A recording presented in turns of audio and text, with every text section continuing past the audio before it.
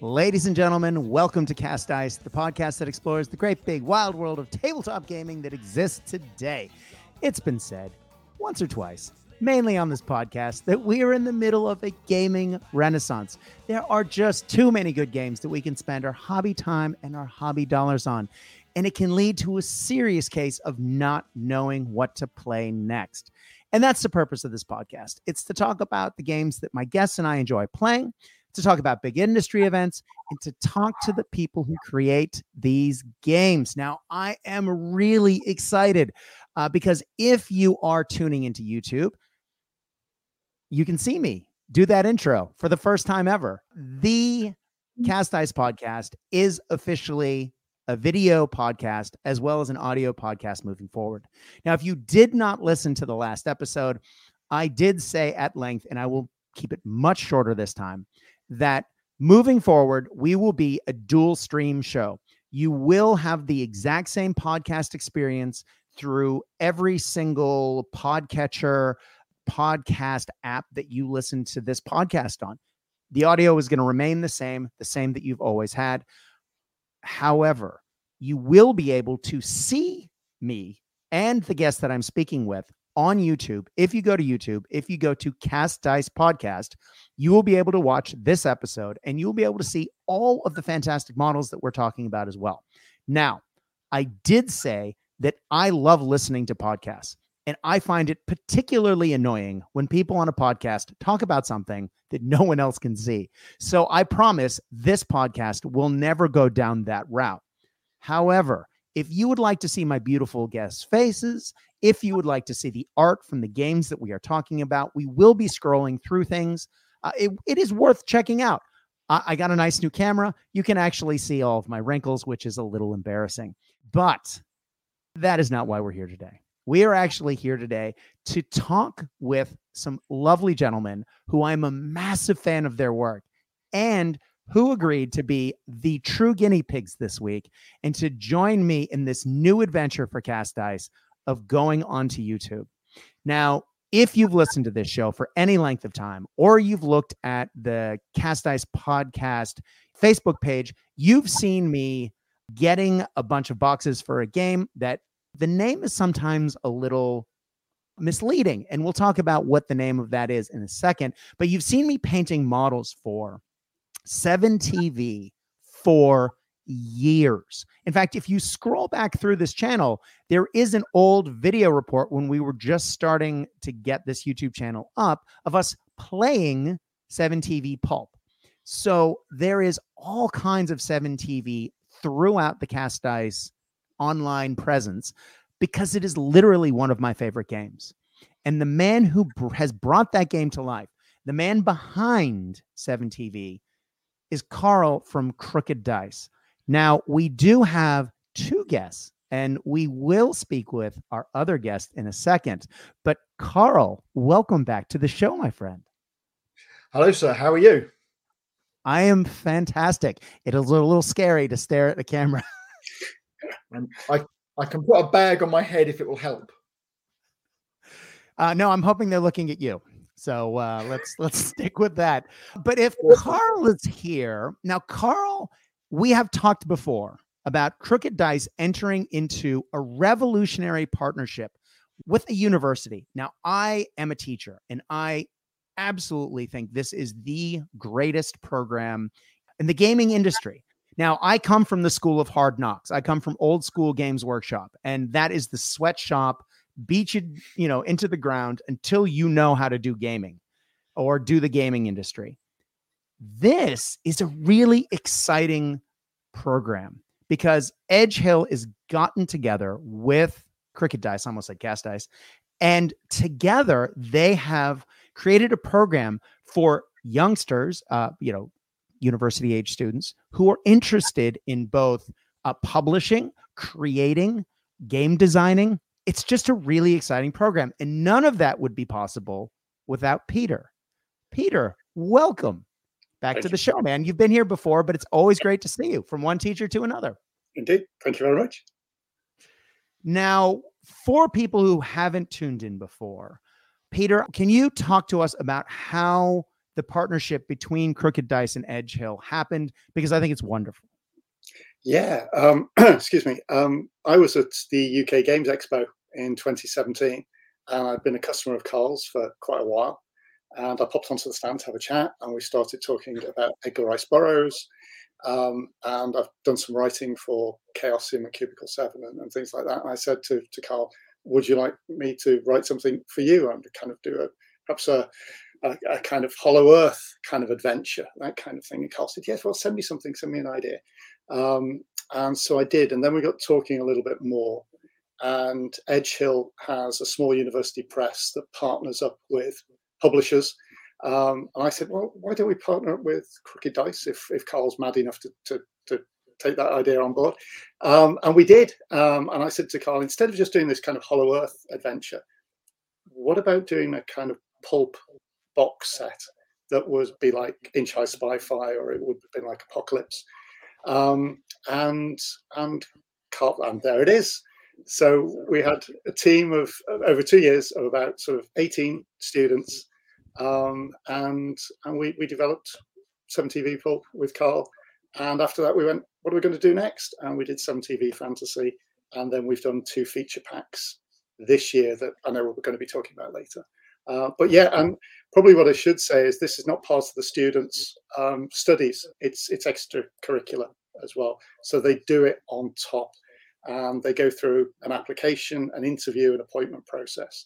And what we're trying to do as much as we can is prepare them for professional and industrial work as far as you can within a university. And that's really exciting, especially given the last couple of years in particular. The world has kind of stopped for a lot of people. And when we've spoken to some of the students that have been part of these programs in the past, they have all said that this was an exciting program for them because it gave them the opportunity to get experience and to really engage meaningfully in a project in an era when a lot of things were just turning off. That's really exciting as a teacher to, for me to hear. I love that. And you have to be excited with that too. Oh yeah. I mean, it's kind of reinvigorated my career completely because it's something very different from, the normal teaching, lecturing and seminar work and things like that. But I think probably one of the best decisions we made is when the students are interviewed and they're appointed, we tell them they're no longer students for us at that point. They're part of a design team. They're part of a professional design team. We're all equal, and that includes Carl and I. Carl and I make some of the design decisions, the final decisions and things like that. Carl always makes the final decisions, obviously. But I think that sense of being part of something that isn't directly related to education, it does give them a sense of professional work and gives them a sense of really the expectations and standards that will be expected when they graduate. And I think that's really, really valuable.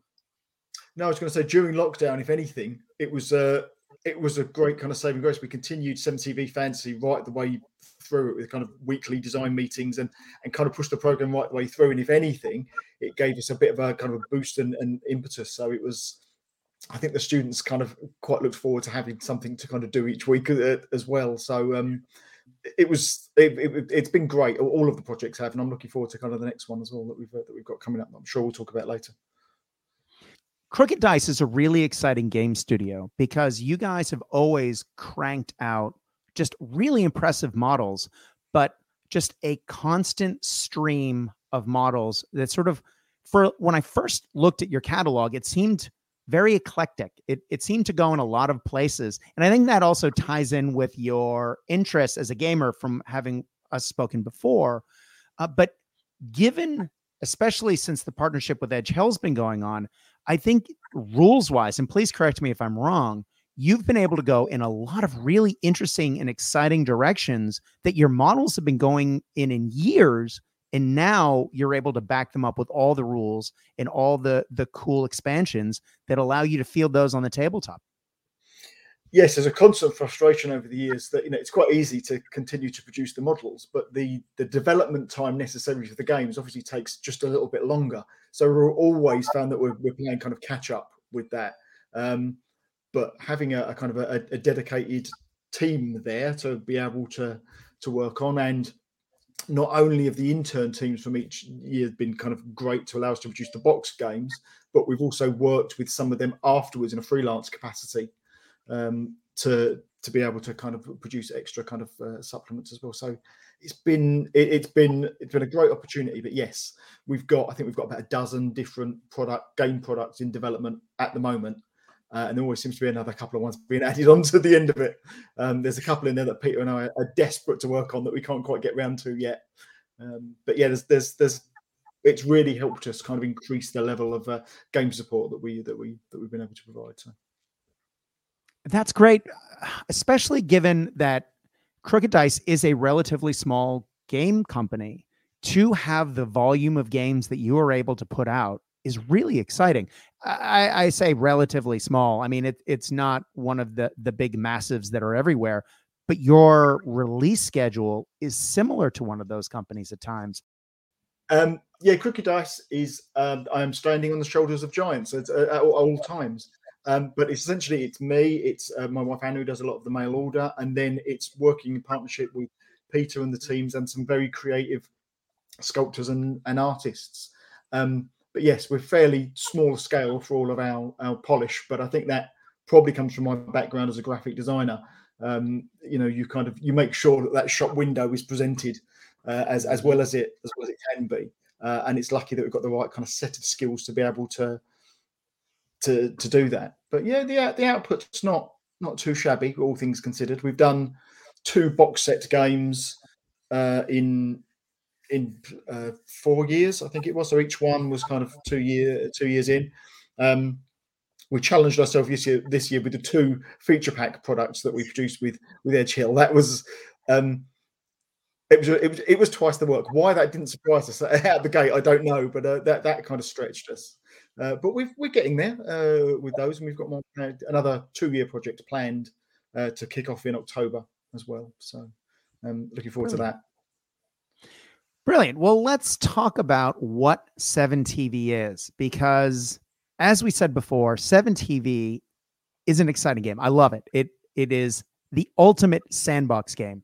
And Carl, I'm going to ask you to help me explain each one of these boxes as we go, because this is the progression of the releases over time. We've had Spy-Fi, we've had 7TV Apocalypse, we've had 7TV Pulp, and most recently 7TV Fantasy. And as each box has gone, it has gone from strength to strength. And I mean, you can just see the evolution of the game as it goes. However, what makes 7TV so wonderful for me as an adult with attention deficit disorder and a cabinet full of games behind me and miniatures that sometimes I have miniatures for games that either don't exist or haven't existed in decades. And to be able to have a game system that can turn any intellectual property into a playable faction is outrageously good. And it's really tongue-in-cheek in that you're not just turning it into a playable faction for like a battle game on the tabletop, which, where you're knocking characters over. It's to the death. It's really clever in that it turns your faction into a cast of a TV show, and you're playing through an episode. So you can have just as much fun playing a character like a group of teenage investigators who drive around in a green and blue bus with a dog as you are playing alien invaders that are toting the sharpest end laser weapons that will just blast everything off the table. That's a competitive game. I've played that game. It's great. And to be able to do that with, on one side, there's almost no combat at all, and yet the other side is bristling with combat, and yet it's still a fun, entertaining game on the tabletop, and both factions are in it to win it. That's pretty exciting. Yeah, absolutely. Everyone kind of says it's kind of an innovative idea, but it's the way that I've kind of always played and written things. Kind of forever, really. Our gaming group was really kind of great and innovative. And I originally ran 7TV as an RPG setting for half a dozen friends. I'm going to say in the early 2000s, maybe. It was probably like maybe a bit earlier than that.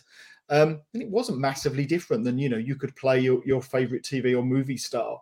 And then we'd have kind of adventures within that. But yeah, I think, again, as you described, you've got models sitting on your shelf. It's the way that we did. We wanted to be able to play with things. The magpie nature of the of a gamer means that you pick lots of different bits and pieces up that you just, you like those sculpts, or you think, I'll have a game with those one day.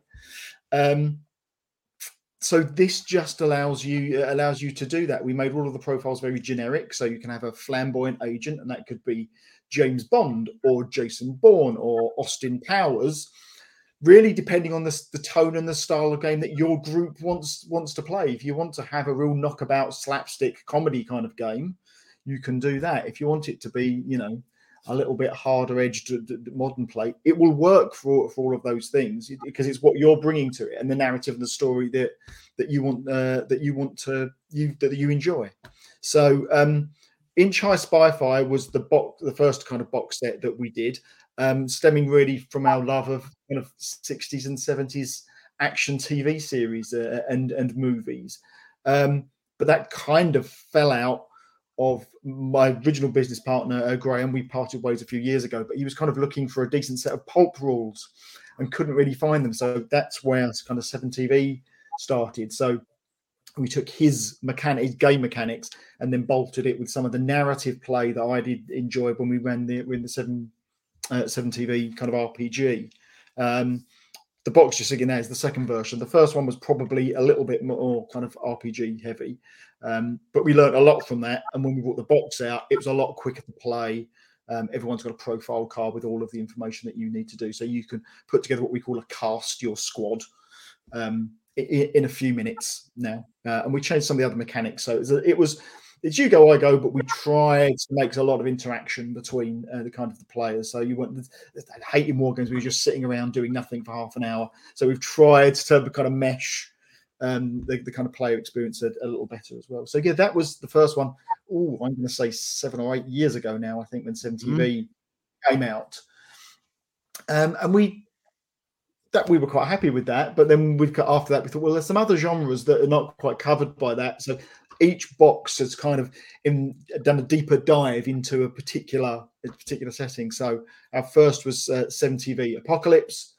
So this was much more, your wasteland warriors and alien invaders, zombie movie kind of stuff. All of those kind of 80s video nasty stuff that didn't quite fit in with our kind of more kind of lurid, 60s and 70s stuff that we've done in 7TV. But with each of the box sets, we've always tried to make it so that the core rules can be mapped. And as you said, you can play Teenage Investigators versus Alien Invaders if you want to. We tried to balance it as much as we can between each one. But with it, as a gamer, I don't want to be sold the same thing twice. So with it, with every box, we try to add something new and different. So in this had full contact 28mm vehicle combat. And it will as an add-on. When we moved to Pulp, that introduced the idea of perils and encounters. So you can have your rolling boulder or your runaway truck or whatever, your swamp of death and that kind of thing into it. And this is the first product that we developed with Edge Hill. And then Fantasy, when we that had a magic system, and we built on perils from before and had it encounters. Those kind of wrote themselves, because it was very easy to kind of put the Wizard's Tower and the all of those kind of things and gamify those. So yes, they've been the kind of the sets that we've done over the last 7 years, I think. Yeah. So and the last two, as I say, Fantasy and Pulp have both been with Edge Hill and the students. And with that, we already had the system and we had the mechanics, and we said, right, now go away and research what Pulp is and what Fantasy is, and help us build the list of profiles and the gadget cards and add the theme and the tone of that particular genre and seed that into the set, so that you're getting a real pulpy experience or a real fantasy experience when you're playing. I have had a few people ask me recently about the mechanics for 7TV. So I thought maybe for a second we could get into some of the just a zoomed out view of maybe some of the mechanics that make it what it is. As we said before, it is a game where you are creating a cast. Now, that means that the leader of your particular faction on the tabletop is your star. And then they have co-stars that help them or interact with them on the tabletop. And then below that, you can also have extras. So you could have a caped crusader as your main character. And then you could have his boy wonder chum friend as your co-star, and possibly the ninja butler as your other co-star. And then from there, you can have a bunch of, regular police officers as your extras if you wanted to do that sort of cast. Of course, there's lots of different ways you can do this. I know for a particular property that I'm a huge fan of, there is one that is 4 co-stars, which is a certain group of post-adolescent amphibians who hang out in sewers and eat a lot of pizza and occasionally pick up swords and nunchucks. So that was really exciting as well. So you are building a cast, and that in and of itself really makes the character creation this open sandbox, because there are, as Carl alluded to before, the cards that come with this game, and there are hundreds of cards that come with each box, and each box, there's almost no repetition. So I have a gross number of character cards for this game, but they are all genre specific in that they're very general. You have the action hero, you have the psychic ability, future person, you have a magician, depending on which edition of the game you're playing, of course. And you can pull out a miniature and then very quickly find a card that matches it. And it is a really easy process. And if heaven forbid something doesn't match, the rules are in the box that you can just tweak a card to make it perfect, which is wonderful. Now, Carl did mention before that he didn't want people to be sitting around watching each other while they were playing. And one of the great things about this game system is there's a lot of contested results when you are trying to figure out what's happening. Both of you roll a dice and you add a characteristic to it or a weapon stat. And so both players are always rolling dice. And because of the way characters activate, you get a certain number of points each turn that you can use to activate models. You never quite have enough model activation points to activate everything, which makes some hard decisions. But adding to that, you can take some of those resource points and you can then modify how many dice you are rolling. You can re-roll dice and you can activate special abilities. Again, at the risk of not activating all your characters on the tabletop.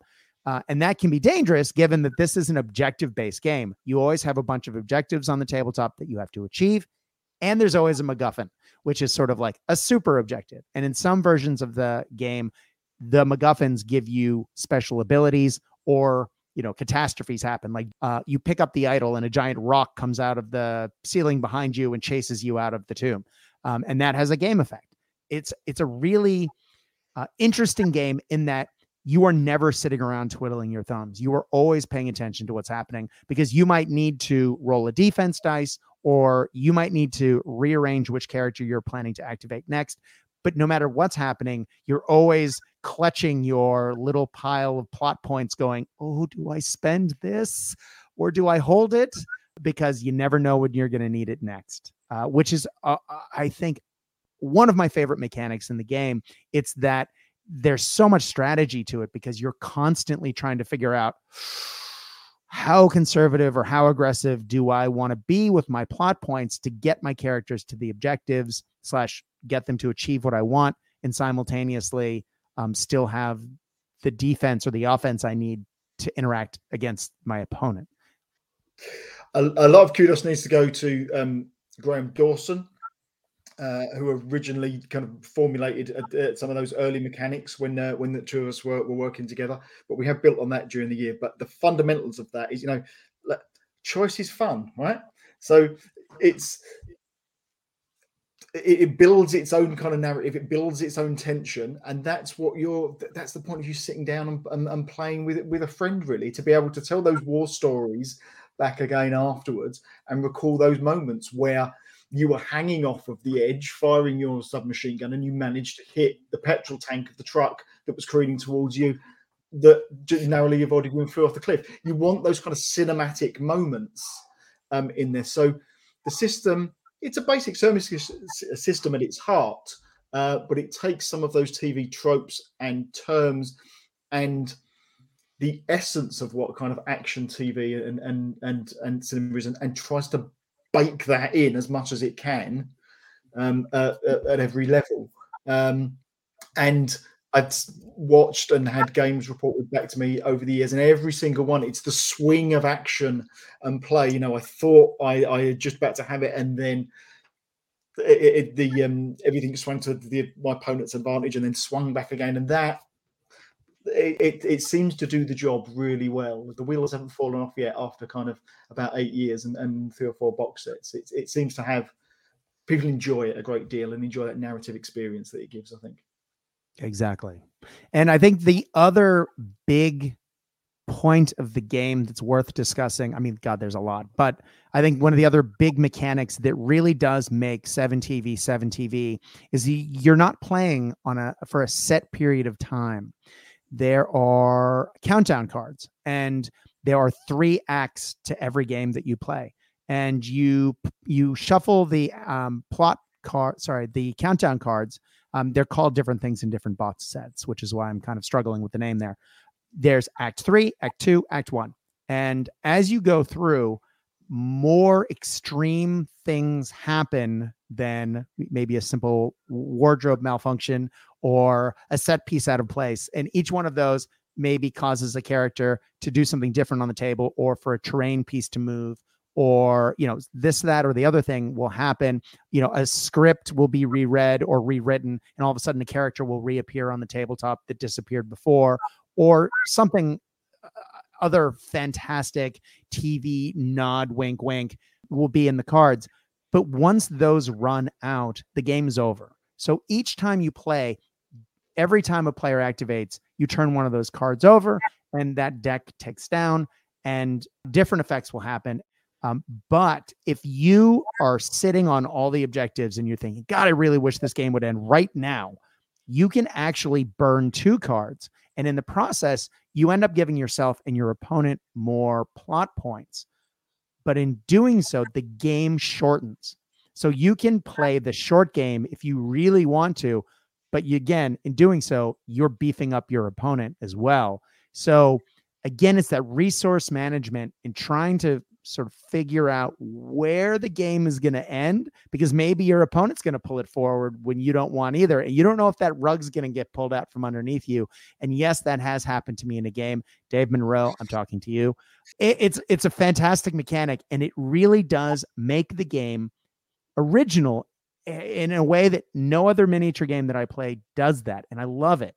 And again, over time, that has evolved because each box has its own countdown cards, and some of the feature packs that we talk about in a minute have their own as well. But each one has its own flavor that matches the theme of the box. Again, Carl, as you can probably tell by the fact that I'm gushing, I'm a big fan of that mechanic. Yeah, again, it comes from kind of a practical place in there. If we're of a certain age now, where we're time poor, so if I'm sitting down and having a game and I've only got a couple of hours in the evening, how do we make sure that that's fun, fast, and kind of cinematic? So the countdown deck, as you say, it's for pulp, it's the cliffhanger deck. For fantasy, we called it the trilogy deck. In 80s, which will be coming up next year, we've kind of gone for a script deck, which is a kind of maybe a more generic term, which we might kind of keep. And we've done something different again with Dracula. So we're looking, whenever we're doing something new, how can we theme it and tone it to the type of product that we're producing, and really bake in that tone as much as possible, so people are getting the pulpiest pulp experience that they can get, or the most gothic horror experience that they can get if they're playing Dracula, for example. So there's just lots of little hooks where we can hang that on as we're developing the content for it. Nice. Now, Peter, I'm cognizant that you haven't said anything for a while, and I'm sorry about that. I definitely had to talk about some of those mechanics by popular demand. But I do want to talk to you about the feature packs, because Edge Hill has been working with Carl to create these smaller VHS size box for those of us who are old enough to remember a VHS case. Everything you need to play this particular new kind of, or more focused story of 7TV in one little box. And you need the original game to play it, but these give you new casts, new story, new countdown cards, new tokens, and really does expand the universe. Can you talk to us a little bit about how a feature pack differs from the big box sets, and what's been the process for you guys?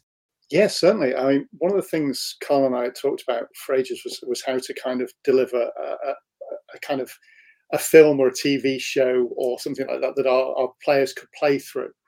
And we had a couple of students who'd worked on Pulp, Isabel and Connor, and they were actually working on a project for one of their undergraduate modules. And their work and what they developed for what became Lurkers from the Deep was really instrumental in us working out what a feature pack required, what a feature pack should look like and contain. So a feature pack really at its heart is a series of either 3 or 5 thematically and sort of temporally linked adventure skirmishes. So it's a campaign pack more than anything. And those adventures are usually framed with a kind of meta-narrative about their origins as a pulp series in Lurkers from the Deep's case, or a TV show or whatever it might be. And then we introduce a cast of named characters. So rather than having more sort of generic stars and co-stars and extras, often we'll name those characters and there'll be a character background. So really what you're kind of seeing is a 7TV, almost like a 7TV Bible for a TV show or a film trilogy. You'll get possibly we'll introduce some new statuses. We're doing a couple of those with Dracula, and we did a couple with Lurkers from the Deep.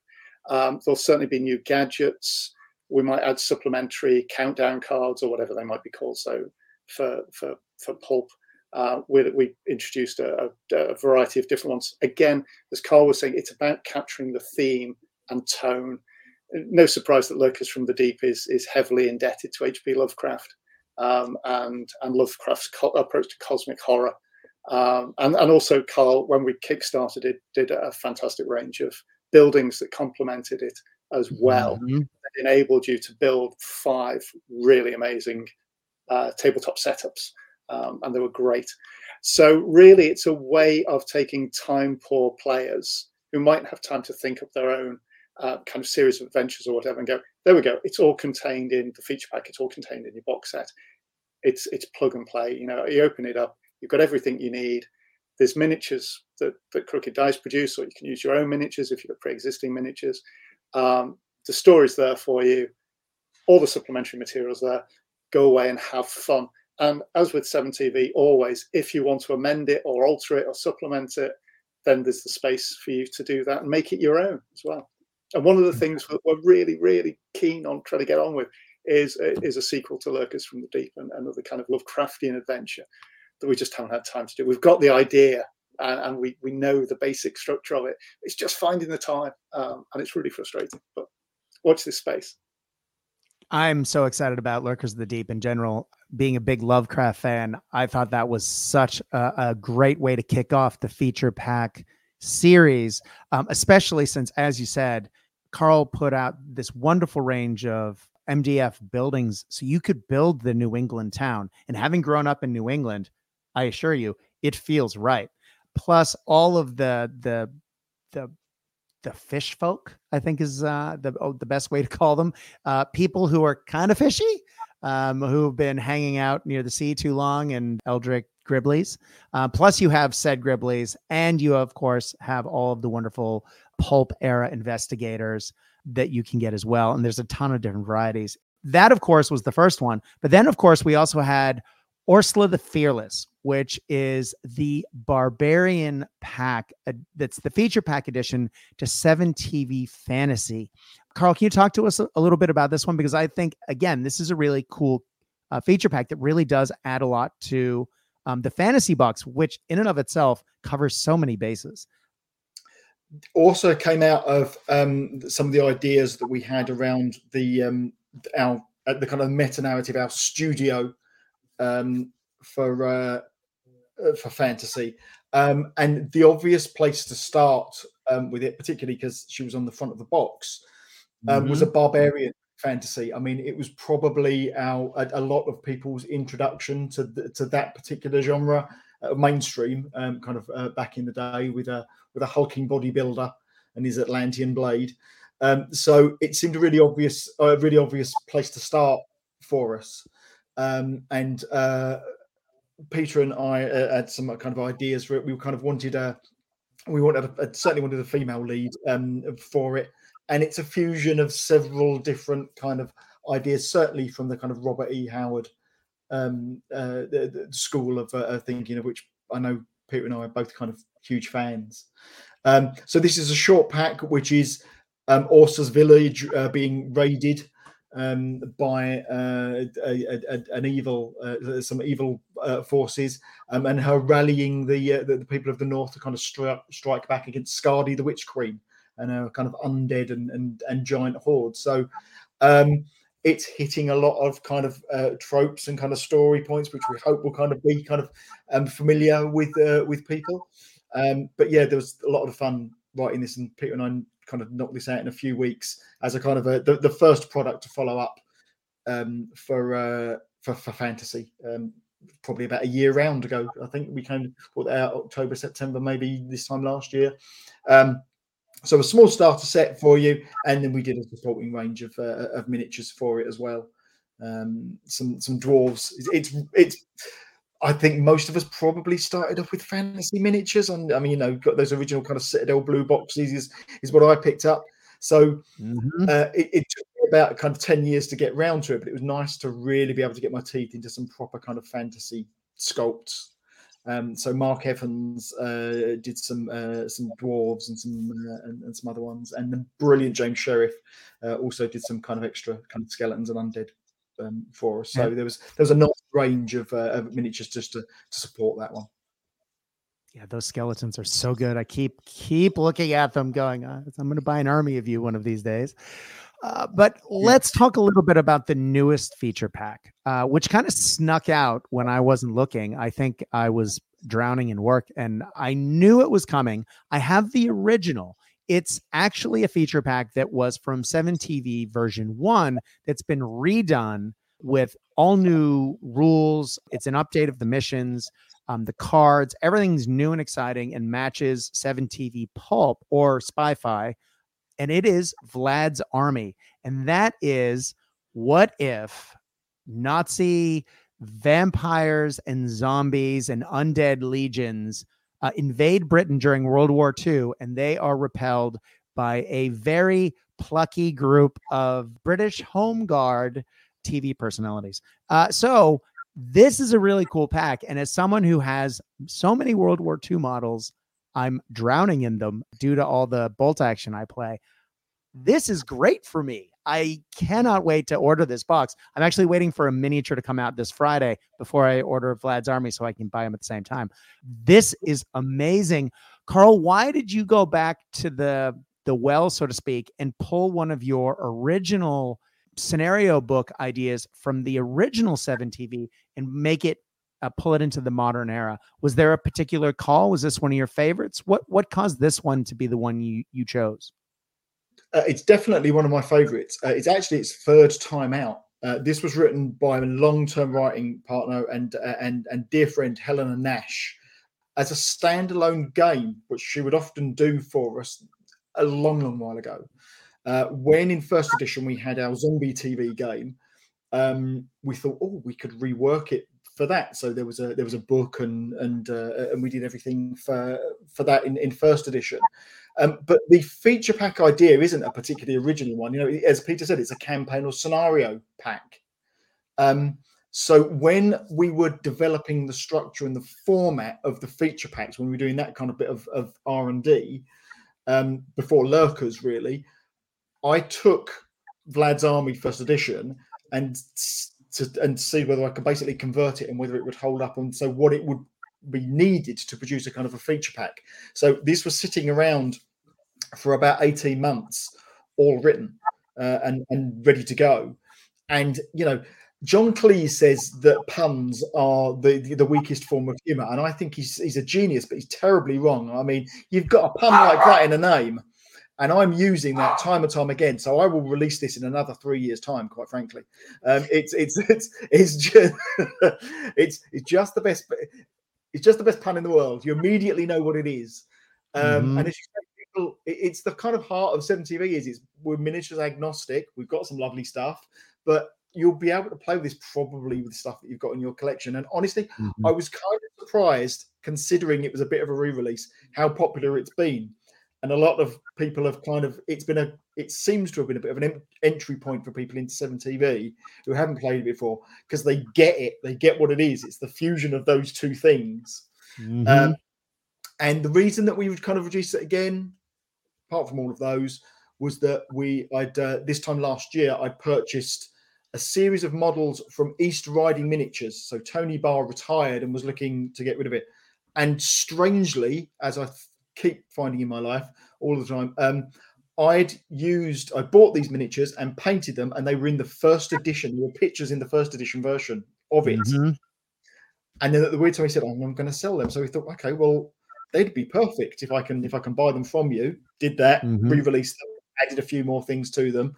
So we've got both the feature pack and some miniatures to go with it now, which is always my kind of preferred way of doing things. So there's a wonderful, there's some great Nazi zombies and a kind of a head Nazi and a British vampire hunter, and then we added some extra bits with a kind of some vampire beasts and some vampire bats and things like that to it. So it's a nice little kind of starter intro pack for it, to add some of the Weird War stuff to Sting World War II collection if you don't have any.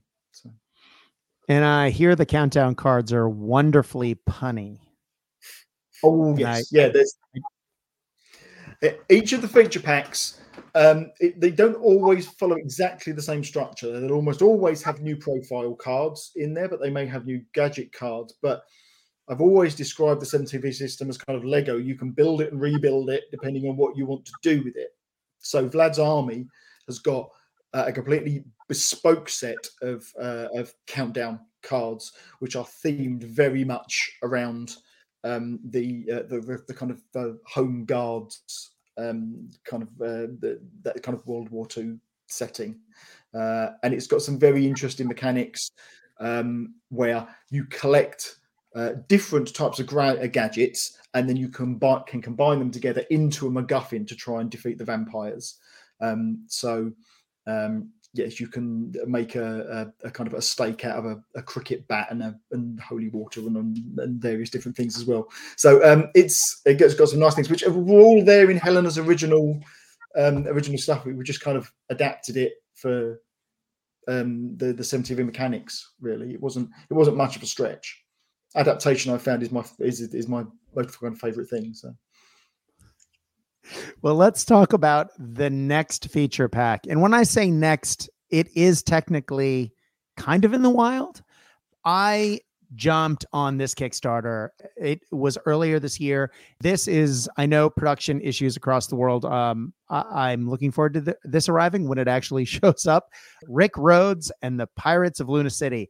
Cue Ming the Merciless and all of my favorite Terminator X Queen background music while we're talking.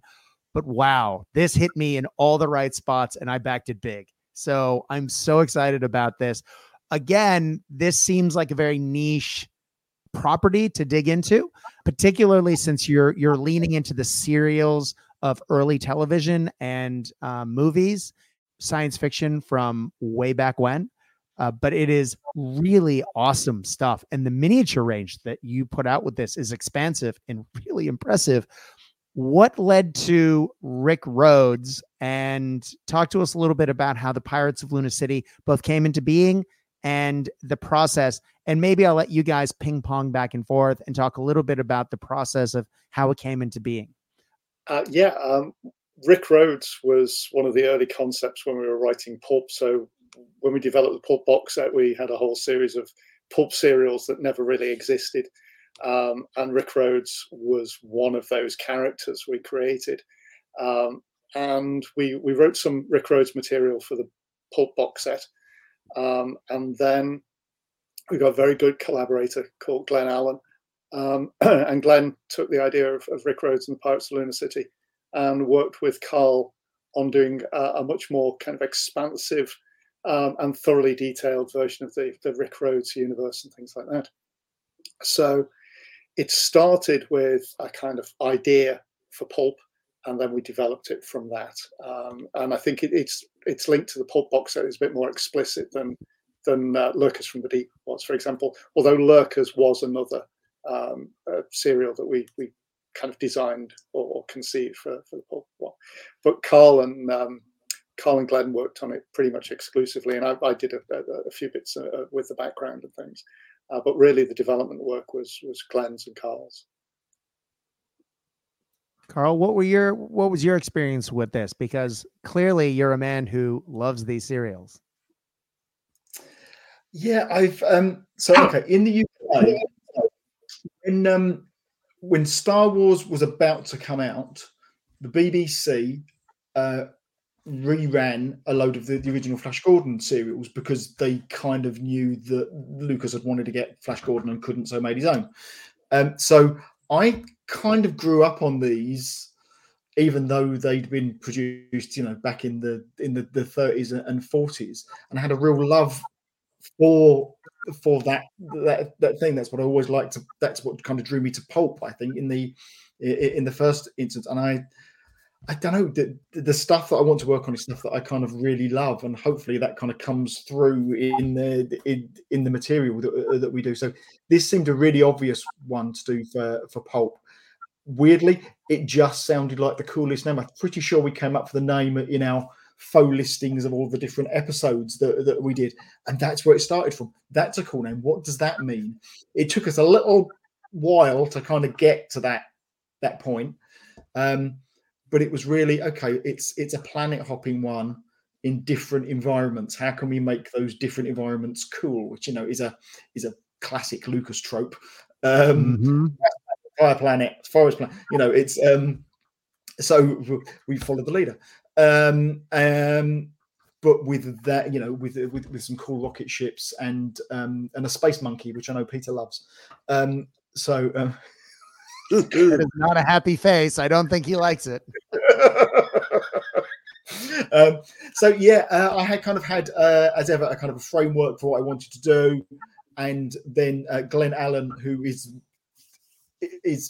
one of the fastest writers and developers I've worked with, went, yeah, I've done that, and kind of presented it to us. So we kind of developed that together over a couple of months, I think it was.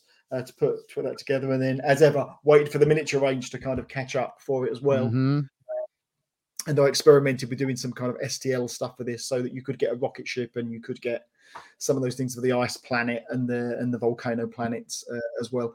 And we're really, really nearly there for this, but this is the beast that won't die. I can't quite get it fulfilled. We had a couple of production issues on a couple of the miniatures, which unfortunately, one of the ones was one of the freebie miniatures that goes out to everybody. So I can't send anything out until that comes in.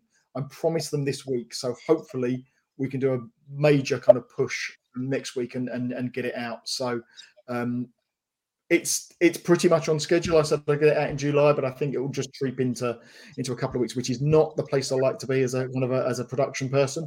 But it's this one, it won't quite seem to get out.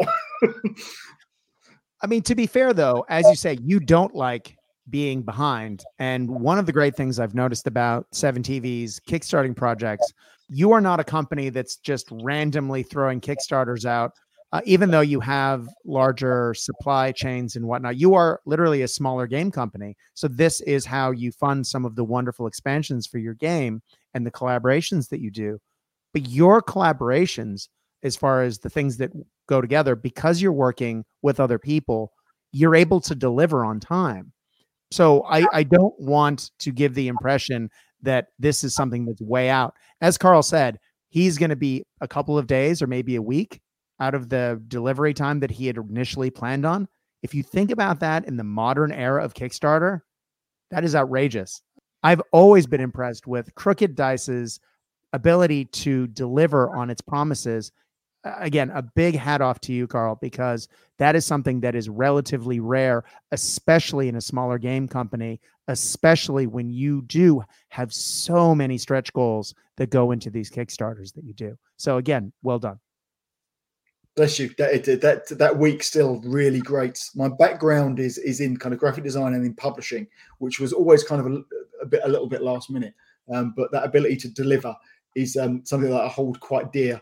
I use Kickstarter for what I think it's intended for, really, which is to kind of raise the capital to deliver new projects that you wouldn't be able to do for kind of as a small company. So, however, I won't launch a Kickstarter until I know that everything's mastered and everything is ready to go into production mode, so that what we're raising the money for is the production costs, which are the bulk of the expense.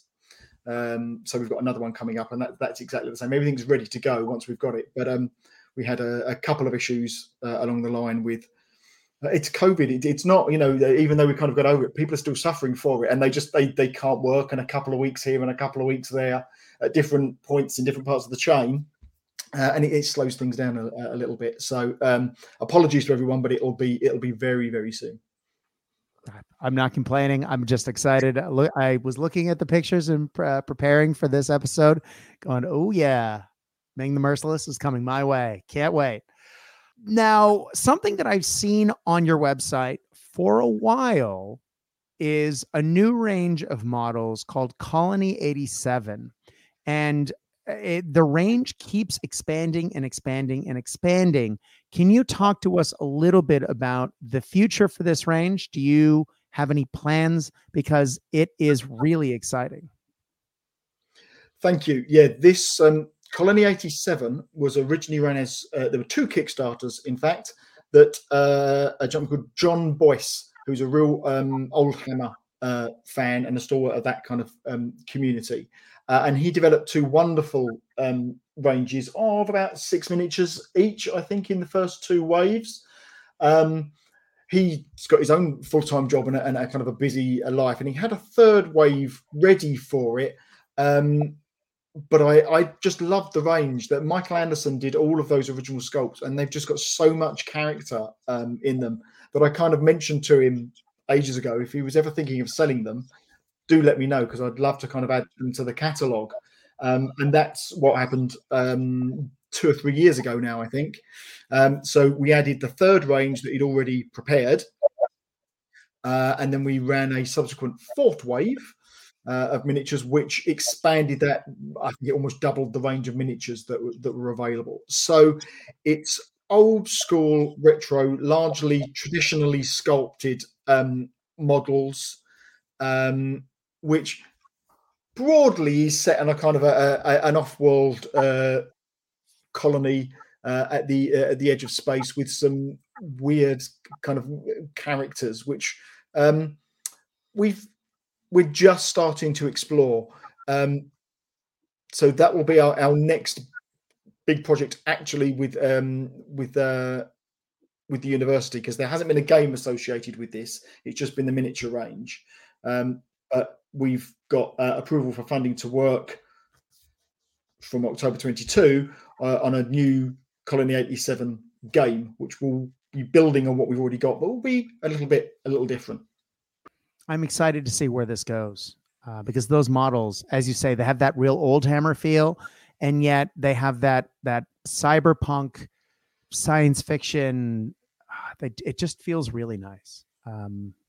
God, I can't stop gushing. I'm just going to move on then to one of my personal favorite books, I guess, of all time. I mentioned it in the last episode. When I was a kid, one of my favorite books to read when I was, an early teen/late teen, was Bram Stoker's Dracula. My wife and I re-listened to this recently during COVID lockdowns. It has just been a book that I've always been just in love with. I have seen many movies of it. I've read many different versions of the book. I've worn them out so the spine has fallen out. And I keep meaning to get the annotated Dracula, which is something I'm very excited about as well. However, 7 TV Dracula. Oh my God. I saw this announcement on Facebook and it literally made my day, especially since it comes out Halloween, which is Cast Ice birthday. So I am overjoyed about this coming out. Clearly there is going to be the link to the original book and the characters, as this is a feature pack. I'm assuming I haven't seen anything other than the art and some of the miniatures, but wow, this looks great. But this also sort of leans into a direction you'll be going later with another feature pack, which am I allowed to ask about? Can you talk to us a little bit about this, Carl? Absolutely. So this year with Edge Hill, we have worked on 2 feature packs. We originally had one for the 80s boxed set. So it'll be a feature pack for that, 80s being coming out next year. And that is what if Stephen King and John Carpenter and John Hughes got together on a project. So it's a small town cosmic nightmare that we've been developing, and that was in train, and the team have worked on that brilliantly, and it is grand. But quite late in the day, we were approached by people from the Stokerverse. So the Stokerverse is Dacre Stoker, who is Bram's great grandnephew, and Dr. Chris McCauley, and they have been developing the kind of the Dracula property in different media. So there's comics, there's audio books, there's a couple of different games, and they approached us and said, would we like to do a kind of a 7TV skirmish version of Dracula? And I said, oh, that sounds very interesting, but I don't know where we'll quite be able to fit that in. But then I thought, well, I do know a man at a university who may be quite interested in doing that. So they kind of approached Peter and said, what about this? And I said, foolishly, oh yeah, I'll be able to fit that in with my timetable. It won't be a problem at all. So we ended up developing the 2 feature packs in parallel. But I think when we set out, one of the things we really wanted to do was go back to the novel and really kind of determine how faithful we could be to the novel, even though we're working in a vastly different form, which is, the tabletop skirmish game. Dracula's not a tabletop skirmish game; it's a Gothic novel. But what do we have to do to it and do with it to try and retain sort of Stoker's vision and Stoker's sensibilities, while still making it into a game where 2 casts are fighting in various Gothic environments? So that was quite challenging, and it was interesting this time because the design team for Dracula were really, really interested in Dracula. They read the book, they'd studied it. That was the drive for them to join the team, really. Where in previous teams, certainly with Pulp, virtually nobody knew anything about 1930s cinema serials, and why would they? It was 70 odd years before they were born. But our group for Dracula were really, really into it. They were Gothicists and all the rest of it. It was great. And we were joined by Dr. Maddie Potter on the team, who was a Gothic, or is a Gothic specialist with a particular interest in Dracula. So she kept us on the straight and narrow in terms of making sure it was suitably Gothic. And then we sat down with the book and went, okay, so what are we going to do? How are we going to manage this? So we wanted to preserve all of the characters. We also wanted to kind of hit the main beats in the novel. So it's a 5-chapter feature pack. So it begins with Jonathan's escape from the castle, and we kind of supplement that with a flight through a small Transylvanian village. Then we move on, and it's the running aground of the Demeter in Whitby and what comes off the Demeter. And then we move on to Lucy, poor Lucy Westenra, who's Dracula's first sort of British victim, I guess, or English victim. And then it gets more familiar, I suppose, with the purging of Carfax and the final fight, which is at Castle Dracula. And all the way along the line, we were going, well, Stoker does it this way, or he doesn't do that. How can we do this in a way that really maintains that sensibility? And that was really important to all of us, that we didn't sort of go off on a wild tangent. I mean, there are some slightly creative approaches to some of those sequences, because they're essentially not skirmishes in the novel. There's not a lot of fighting going on in the novel. So we've tried to stay faithful to the Gothic, stay faithful to the spirit of Stoker, while moving it on to the tabletop, really, where two casts can fight it out. Yeah, that was the challenge, because I would come blundering in and say, that's great, but that's Jonathan in a castle on his own with Dracula. That's not going to that's not going to work on tabletop. So we looked for gaps in the novel, as well as key moments that we absolutely needed to represent. But yeah, the challenge was then just stretching a little where we could to kind of get it to work on the tabletop as a game that can still be fun and 7TV. We've probably played this a lot straighter than we have in previous outings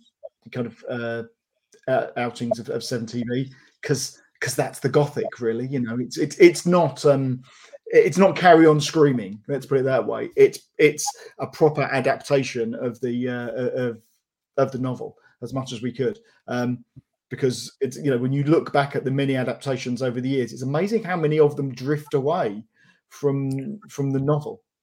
A lot of characters are combined or split apart or get dropped. Locations and things happen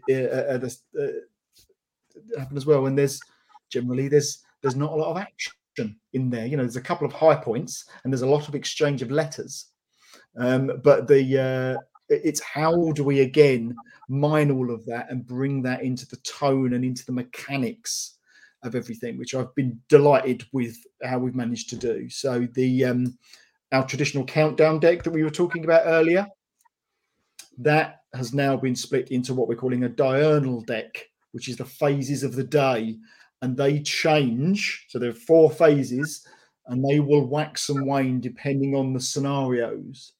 And obviously, the vampire's working at night, much more kind of for us. So we have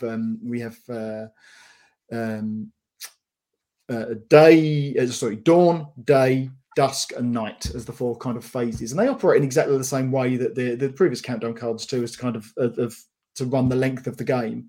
But we've managed to seed lots of kind of tonal stuff into that as well. So just one of the core mechanics of the game immediately becomes a lot more Gothic, and we've taken all of the terms and quotes from the novel and tried to kind of bake that into all of those. So it's been a lot of fun. And because the heroes only kind of really hunt vampires at night, they're immediately disadvantaged. So we've tried to balance that with a kind of epistolary and clue system that builds on the magic, books of magic in fantasy. So as the players acquire, or as the characters acquire knowledge, they can deploy that knowledge against Dracula and his forces. That's awesome. I didn't think I could be excited about something that you guys were doing more than 7TV80s, and this is getting close. I'm just telling you now. I will be buying this the day it comes out, and I will be playing it instantly. Cannot wait. Yeah. Oof.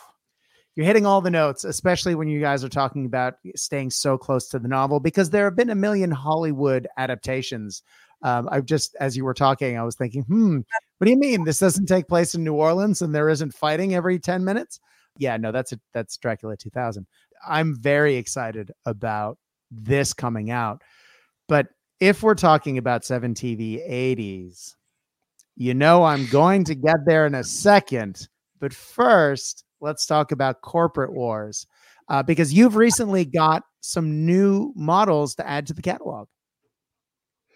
Yes, or rather re-releasing some older ones. So we talked about Vlad's Army earlier, and I bought the East Ridings miniatures range when Tony retired.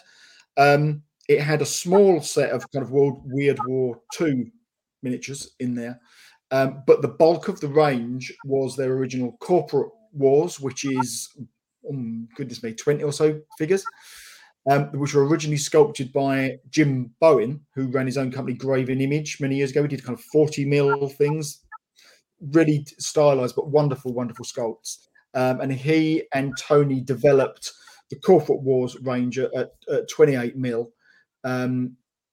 In the early 90s, I think they were kind of staples of most kind of near future and cyberpunk gaming for a long while. They were the classic slicks, which are the kind of trench coated guys, but there were a load of enforcers and cyborg ninjas and various other cool things in there. And then the other part of the range was the absolutely mad Golgo Island, which was a small indie game which had some just wonderful, wonderful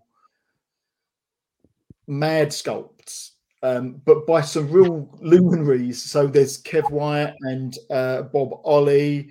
Kev Adams did some stuff in there. Stephen Saunders. There's a Tom Mayer sculpt in there as well. And it's just and lots of Shane Hoyle stuff. I think some of the best work that Shane's ever done is in those half a dozen kind of figures that he did for that. So I've combined those together. It's been a year since I bought them, and I really, really wanted to kind of get them out. So they're a bit of a lead into kind of 80s coming out next year. But there are 50 odd figures that we've got that would be great to get back into production, because they're just really characterful, wonderful sculpts, and it kind of comes back from me just loving that particular range and one of it, that nostalgia, which is absolutely part of all kind of Crooked Dice things, really, and making these available again. So we've had them repainted by John at Mystic Spirals and Callum France, who was one of the Edge Hill alumni, who now works for War Games Illustrated, that I should give a shout out to.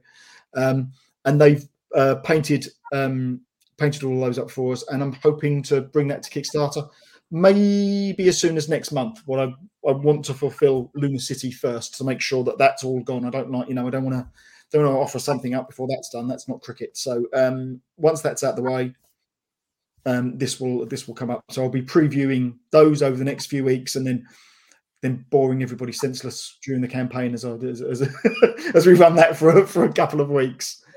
So that will hopefully deliver in October before we launch Dracula in Halloween. Can't wait. But I'm going to mention the elephant in the room. 70 80s. This is my wheelhouse. I'm a child of the 80s.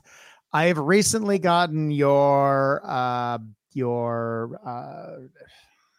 Ghostbuster pack, the A-Team pack. I've got the Resistance from V. I have so many of these models. It actually kills me that I haven't painted more of them. I have, however, painted all of my visitors. Very excited about those. I've been waiting for the 80s box with bated breath. And I know I'm not alone, because I've had people ask me, knowing that I would be talking to you today. I've had a number of people say, please talk to Carl about 80s now.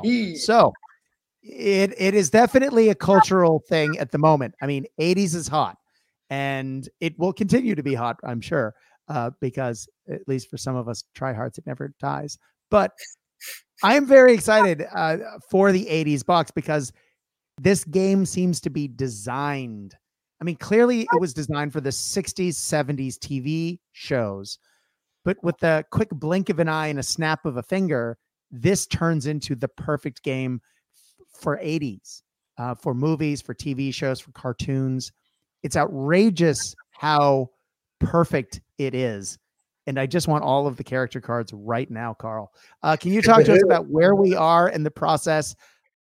Well, I mean, almost as soon as we published 7TV back in the day, everyone says, well, where's 8TV? Where are you going to do, you can do the next one. In that, we've always said, the range of eras that the rules cover go right the way back to the 30s and can go beyond the 60s and 70s that we planned for. It's not much of a stretch. So we'd always planned this for a while. I've worked again with longtime Crooked collaborator Helena Nash on this, and she's done the majority of the background work, developing the archetypes and some of the background material for that. We originally aimed to try and get that out kind of now around this summer, but with everything else that was going on, it wasn't really practical. It was better to just hold on for a few months and do it. So I hope to bring that to Kickstarter and early next year, probably in a February slot, but we'll see how everything goes. 95% of it is written. We've done all of the profiles. I'm going to say there's about 130 or so profiles in there. There's more hero and villain archetypes, star and co-star archetypes than we've had before. I think there's about 20 of those, I think, and then lots of new extras. Much like the Apocalypse box set, we decided that the 80s is a lot grayer than just straight kind of heroes and villains in the 60s in there. So it also allows you to pretty much play any type of cast you want anymore. We've kind of just lifted that hero villain restriction. We've got brand new genres for that. He says, trying to remember what they all are. Silicon Dream, Frightmare, Hired Help, Cold War, Rebel State, and another one, which I will come back to in a minute in there. So they are covering a broad range of things, and we're making genre work a little bit harder for us than we have in the past. You'll pick a genre that your cast will be, and you'll have a nice little genre card, large card in there. And we've worked that into the countdown mechanics, so that each of those cards, which are now, as I say, mentioned, called script cards, they'll have a genre symbol on. And when that corresponds with the genre that you've picked, you can decide to play one of your genre abilities instead of the one on the card, which is themed to you, if you can play the plot point cost for it. So again, there's still that resource management element in that you described earlier. So that's a new feature. Vehicles, we underlined a lot about vehicles. You throw a stone and hit about 10 signature vehicles during the 80s, but then it's not really vehicle combat, it's more product placement, if anything else. Mm-hmm. So we've stuck with the kind of the deployment card approach that's in the original Inch High box set. And then we've introduced all of the rules that we've developed and honed over the last 3 sets as well into this. So there'll be presence attacks in this as well, kind of bringing it up to date. So the 80s set will kind of really replace the Inch High Spy-Fi red box as the kind of the core rules. But what I don't want to do is lose any of that super groovy 60s, 70s stuff. So as part of that Kickstarter, I've got another one about Edge Hill alumni, Connor Dwyer. We're updating all of the Inch High Spy-Fi cards from the original set 7 years ago to bring in presence attacks and all of the new things that we need for that. And we'll have new art and we'll have new miniatures, images and everything on those as well. So the Inch High Spy-Fi cards will be part of probably a stretch goal, I would imagine, as part of that. So, we did, all of our lovely fans love all of that stuff and we don't want to leave them behind. Exactly. So that will come with it as well. And we'll have Night Terrors that we talked about earlier as one of our feature packs. And we've also looked at our Paranormal Exterminator set of cards because they've been out of stock for a while now. And we've developed that into a feature pack as well with new profiles and some new scenarios for that in the background. And there's another couple of feature packs that are in development as well for that. So we'll have a good support of kind of product line for for 80s when that comes out next year as well. So yeah, very exciting. Just got to kind of finish off a few parts of the kind of writing on that and then get into playtesting. So we've got, rather than the encounters guide, we've got the tropes guide this time. So we're looking at all of those good 80s settings and locations and exploring those. I was very delighted to be able to write a note, an encounter around a nightclub this time, because it's kind of a staple, lots of dry ice and setting in lots of clubs. I managed to get an encounter table that used the beam template to replicate the dance move "Oops Upside Your Head." That's my particular favourite so far. As usual, it takes itself very seriously. Awesome. Peter, are you as excited about this as we are? Yeah, I mean, we've been working for the last year on the feature pack, which started out as a Small Town Cosmic Nightmare, which kind of really describes what it is. And then it's got the much catchier title now of Night Terrors. And as Carl was saying, it's John Hughes, John Carpenter, and Stephen King.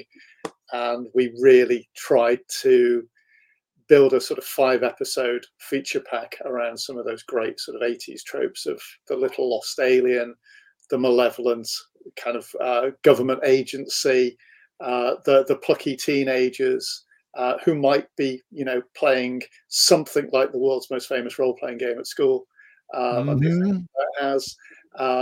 And we've tried to pick out some really nice scenes. So there's a scene in sort of woods by a junkyard that I hope recalls a little bit of sort of Stand By Me.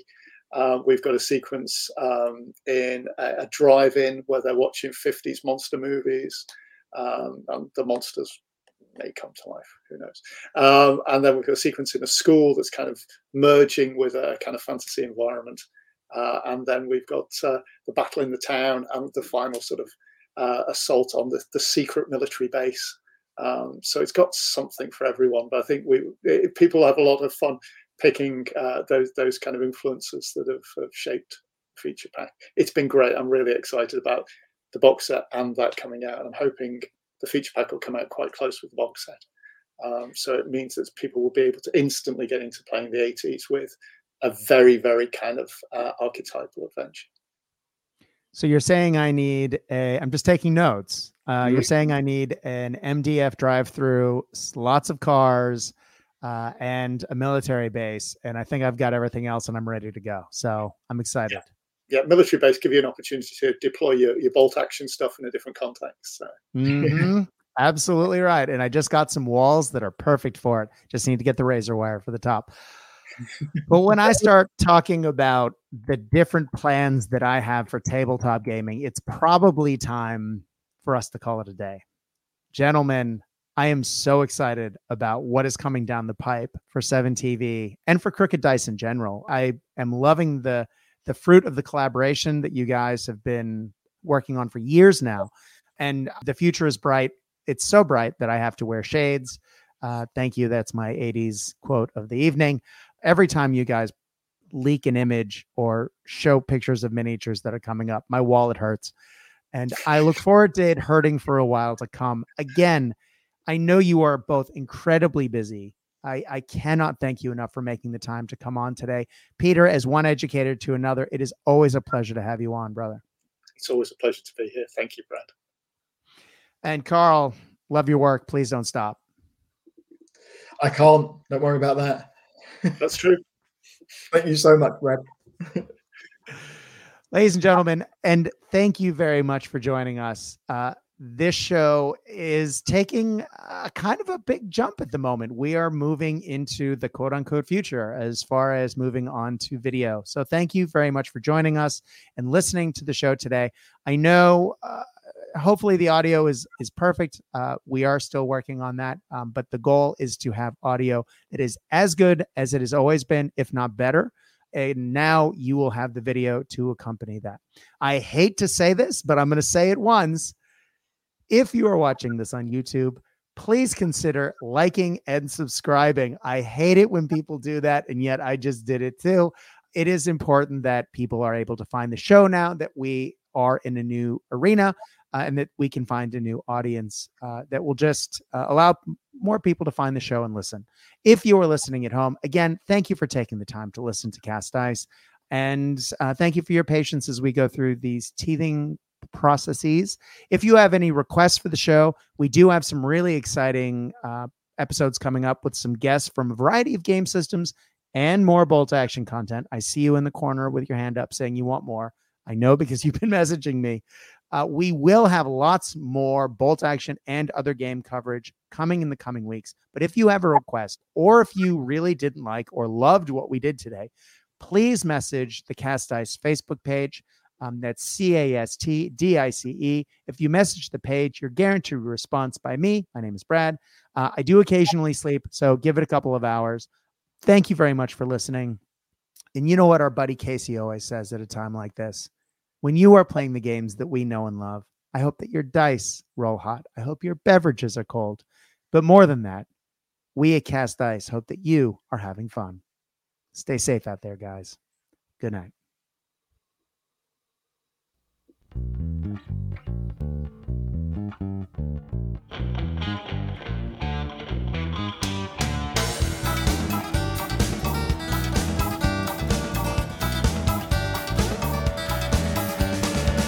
Another day rise in Paraguayan sun. The few cracks open, another Heineken. He's all alone. He's in his little room. He's all alone with a Burmese python and a loaded